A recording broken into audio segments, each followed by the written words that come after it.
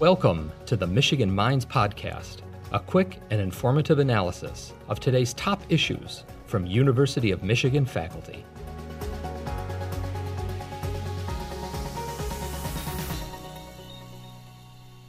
My name is Greg Dowd. I came to the University of Michigan in 2002 to direct the program in Native American Studies.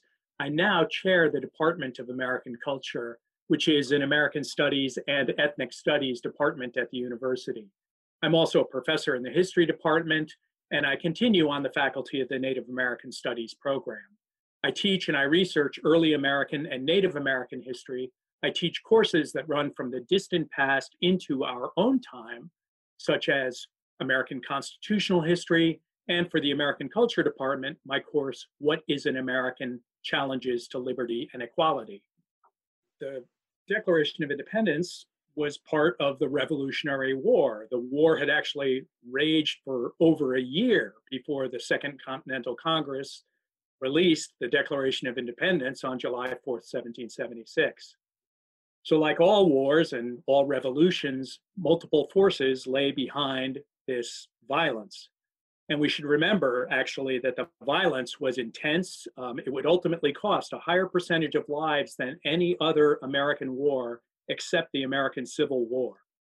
Part of the background to this horrible war lies in the fact that Great Britain and France had fought an earlier war, the 7 Years' War, which left Great Britain terribly in debt by 1763, and in which a lot of American colonists and many Native American peoples had fought. That was also a costly war, and the war's legacy of hardship, economic hardship, physical suffering, anti-Native American hatred, British debt, all of these things surface in the Declaration of Independence. And that legacy of that war, that earlier war, the 7 Years' War, or the French and Indian War, as some people call it, had a role in the American Revolution. It's another example of wars having unintended consequences. So what happened was, facing great debt and in the wake of this great war, Great Britain tried to economize and to rationalize its new empire. And the British Parliament began to claim full authority over the colonies, which it had never done before. It never really tried to rule the colonies as it said it could in all cases whatsoever.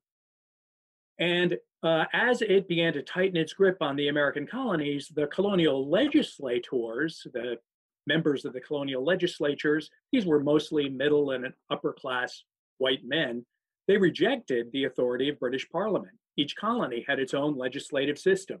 And the colonists were not only jealous to protect their legislatures against this overseas parliament, but they were also fearful of having their wealth extracted by Parliament. Each colony had its own legislative system, and the colonists wanted to protect this. And so in a constitutional sense, the revolution was the result of a struggle between these colonial legislatures and the British Parliament. So when the colonists charged no taxation without representation, they were not opposing taxes on principle. They were opposing being taxed by a British Parliament in which they had no representatives.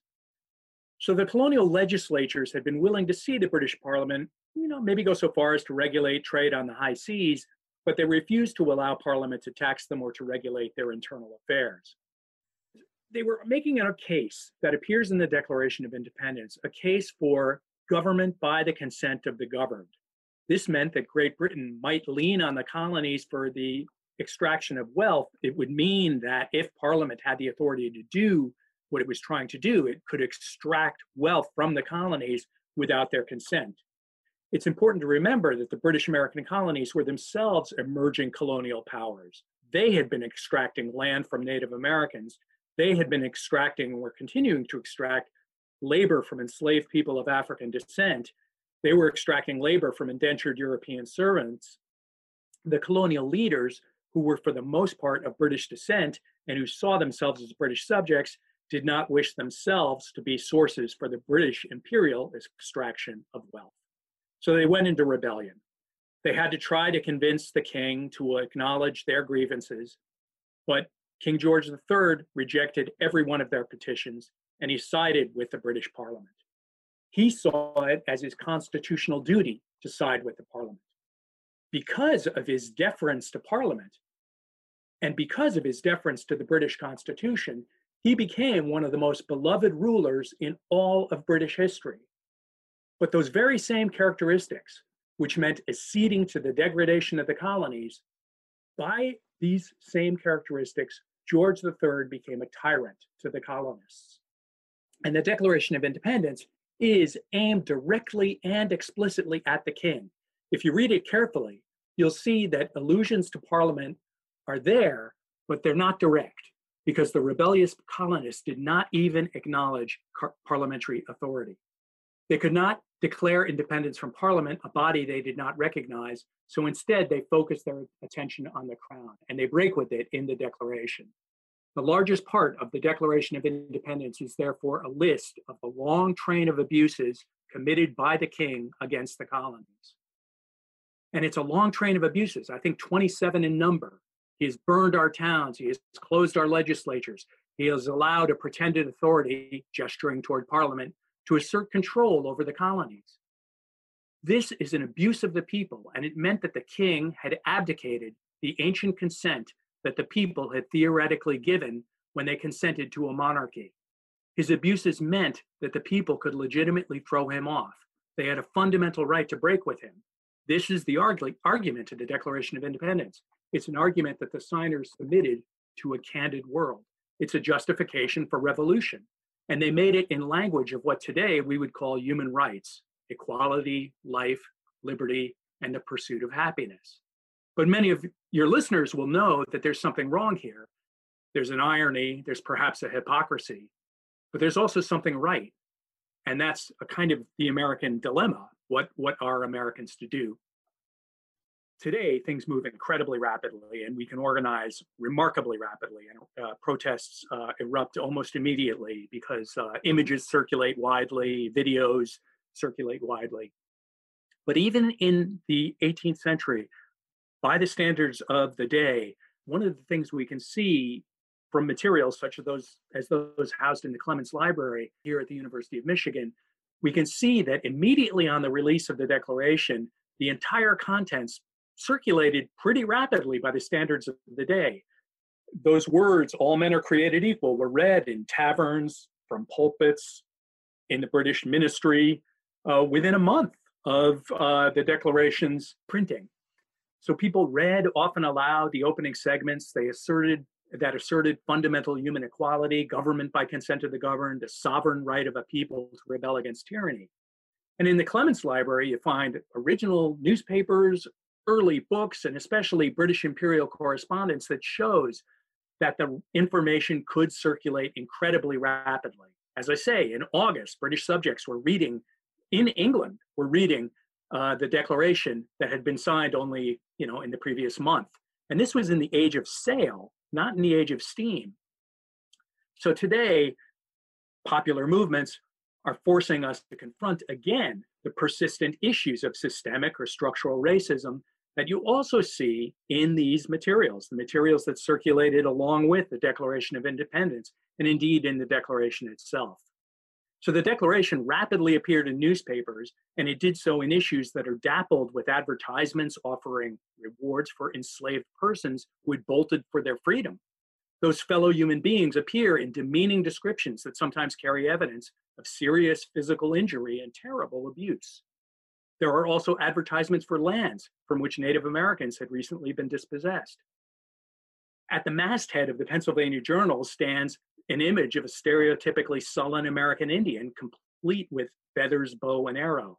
So as some Americans read the Declaration of Independence, on those very pages, we can also see the enduring colonial and imperial character of the new nation that was taking shape.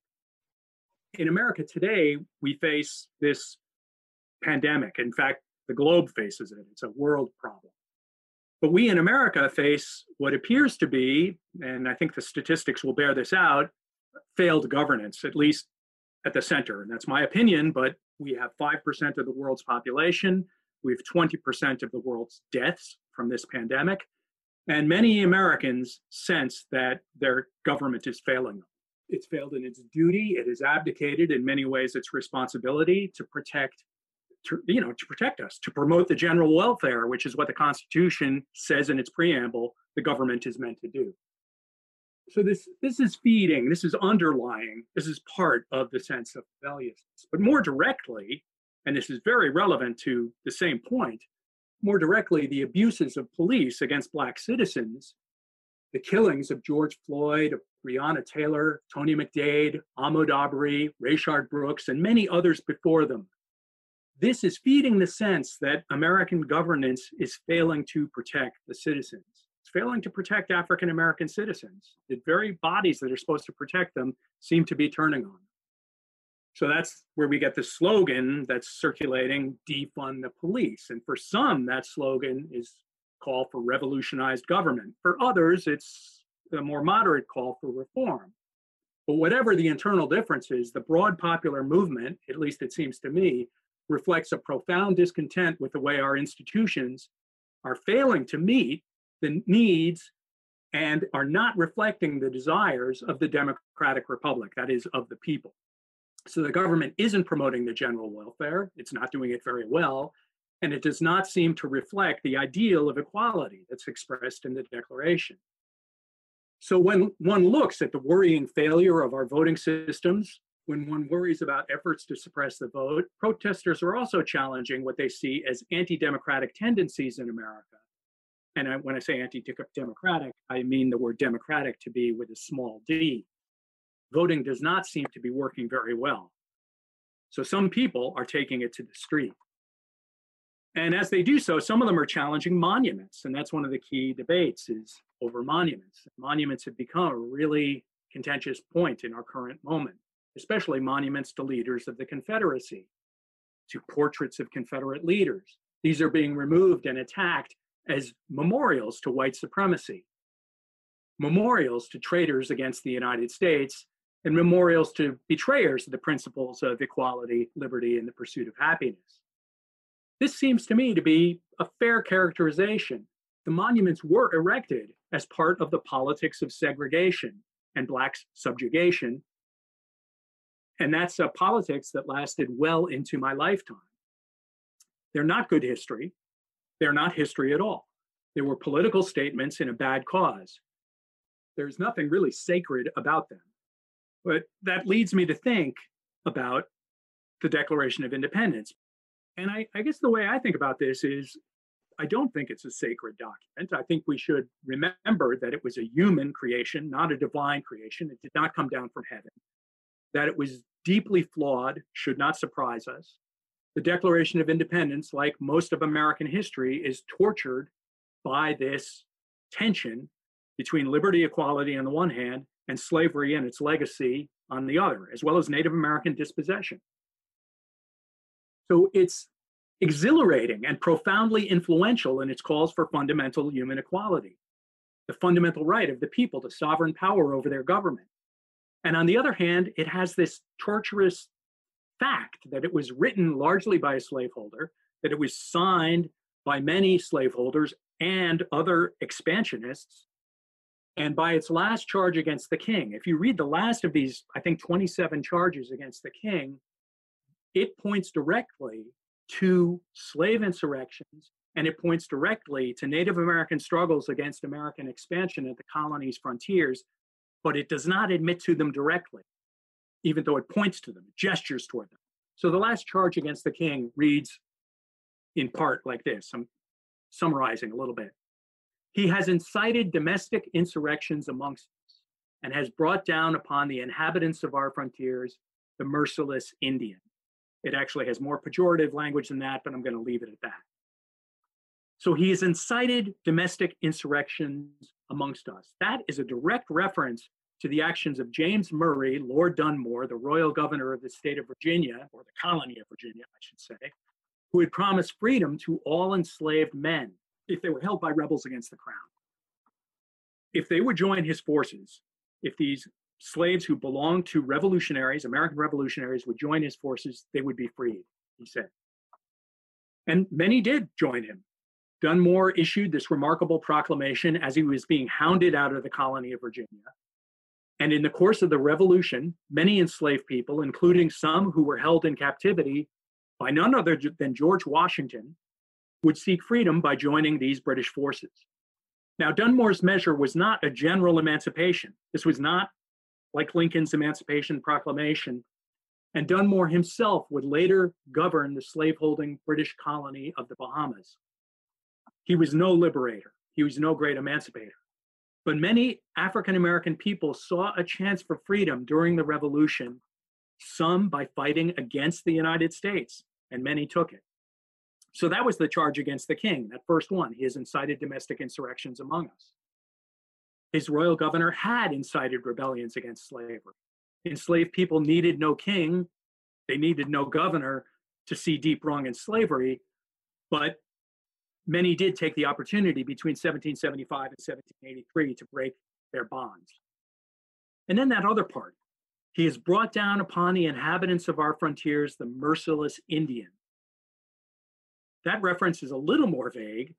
British agents, like American agents, did work among Native Americans. They sought either American Indian neutrality, or they sought alliance during the emerging war, an expanding war.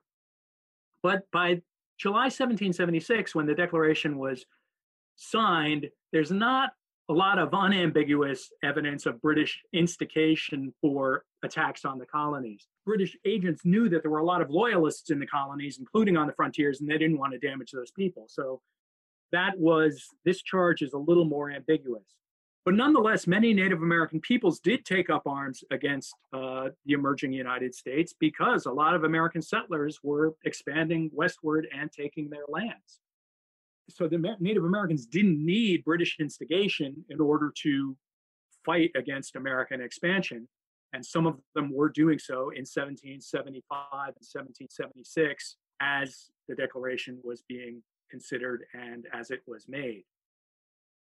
So in any case, slavery and the expansion of British colonial settlements onto Native American lands both made it into the Declaration of Independence's last charge against the king, and they leave us with that sense of, with that stain, kind of a stain on the Declaration, the stain of racism. Not only was the Declaration drafted by a slaveholder, it even places the interests of the new country against Native American and African American liberty, equality, and the pursuit of happiness. So equality and racism keep the Declaration on a kind of a knife's edge. It is indeed a founding document for our country. So I think the current movement, so I've digressed into the past, but the current movement reflects on this history, it reflects on American history, and it reflects on the Declaration as it turns to monuments. The current movement reflects the spirit of the Declaration also as it insists that the people have the power and the right to seek redress for inadequate or abusive government. As I've said, I don't think the Declaration is a sacred document. I do highly value many of its words. It isn't sacred. As we know, it was signed by slaveholders and expansionists rather than by divine beings. Those signers did not, however, direct all of American history. They did not direct the later course of American history. And the Declaration had within it really powerful words, very good words, that have been extracted and used by many who have struggled against slavery and inequality. Great examples include the women and men, including Black men like Frederick Douglass, who participated in the 1848 Seneca Falls Convention and who signed the famous Declaration of Sentiments, a document that was modeled on the Declaration of Independence, a remarkable tract that argues for women's equality, even as it analyzes the costs, even the psychological costs of women's political, economic, and social degradation. Abraham Lincoln, in the Lincoln-Douglas debates in 1858, would argue for the consideration of Black equality. I admit he was fairly tentative about this in 1858, but he gestured toward it as he pointed to the Declaration of Independence and to the line that all men are created equal. Lincoln said that the signers knew that they were declaring equality in the face of their own slaveholding, but he imagined that they intended the meaning of the phrase, all men are created equal, to develop over time. This is a remarkable argument he made. He said, quite simply, that they put it there for future use. Now, I don't think that's good history. I don't think that's what the founders were doing. But I do think that it's a good understanding of American history. That is, that the words were taken up by popular movements and were made, and good use was made of them in the future. So that's what happened. That is exactly what happened. We have gotten good use out of that phrase and of those opening words of the Declaration of Independence. Lincoln's Gettysburg Address of 1863, that followed his Emancipation Proclamation. His Gettysburg Address pledged a new birth of freedom. When he said 7 years ago, he was counting back to the Declaration of Independence. So all of this harkens back to the Declaration. During the Civil War, Black men fighting in that war led some Northern Republicans and even Lincoln himself to begin to argue for Black suffrage. A fight that was still going on a century later, when the Reverend Dr. Martin Luther King quoted the Declaration of Independence in his famous "I Have a Dream" speech. And for many of us who have grown up, spent a lot of our lives, and I'm in my 60s, listening to King's speech over the course of our lives, when we read those words, we hold these truths to be self-evident, that all men are created equal. We actually hear them in our minds in the Reverend Dr. Martin Luther King's tones. And he landed very hard. He emphasized the word all for all men. It's really remarkable. I think the power of the Declaration is undeniable, as stained as may be its original source. So it did not come down from heaven, but popular movements have made it a lot better. After the Declaration was signed, in its wake, millions of Americans suffered under slavery. They did so for almost 90 years. For much longer, millions of Americans suffered a long history of segregation, of racial discrimination in medicine, housing, education, and employment. These have lasted into our own time. And for much longer than a full century after the Declaration, to some degree, even into this millennium, the United States has plundered Native Americans of sacred sites, of their lands, and has forcibly dislocated hundreds of thousands of people, causing enormous suffering, enormous amount of premature death. The United States has a heavy responsibility here. Native Americans on the reservations did not even gain United States citizenship until 1924. That is long after the ratification of the 14th Amendment, which guarantees birthright citizenship. And that was adopted in 1868. The history of Native American voting rights parallels in many ways that of African American voting rights. And the history of discrimination against other peoples, against Asian Americans, against Latinos, that history also has to be considered. And we see it here in our current moment as well, with detention centers for Latino children, with anti-Chinese and anti-Muslim rhetoric coming from the highest officers of our country. So to me, the takeaway is, as Lincoln said another time, he said, we cannot escape history. We might say that history has its knee on our throat. Lincoln meant that, I think, in two ways. He meant that history is with us, systemically, structurally. But he also meant that we can change it. We can be part of it.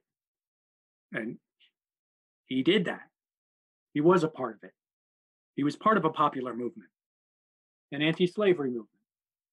So there's nothing sacred about our founding documents. They were written by men, were written by white men with particular purposes in mind.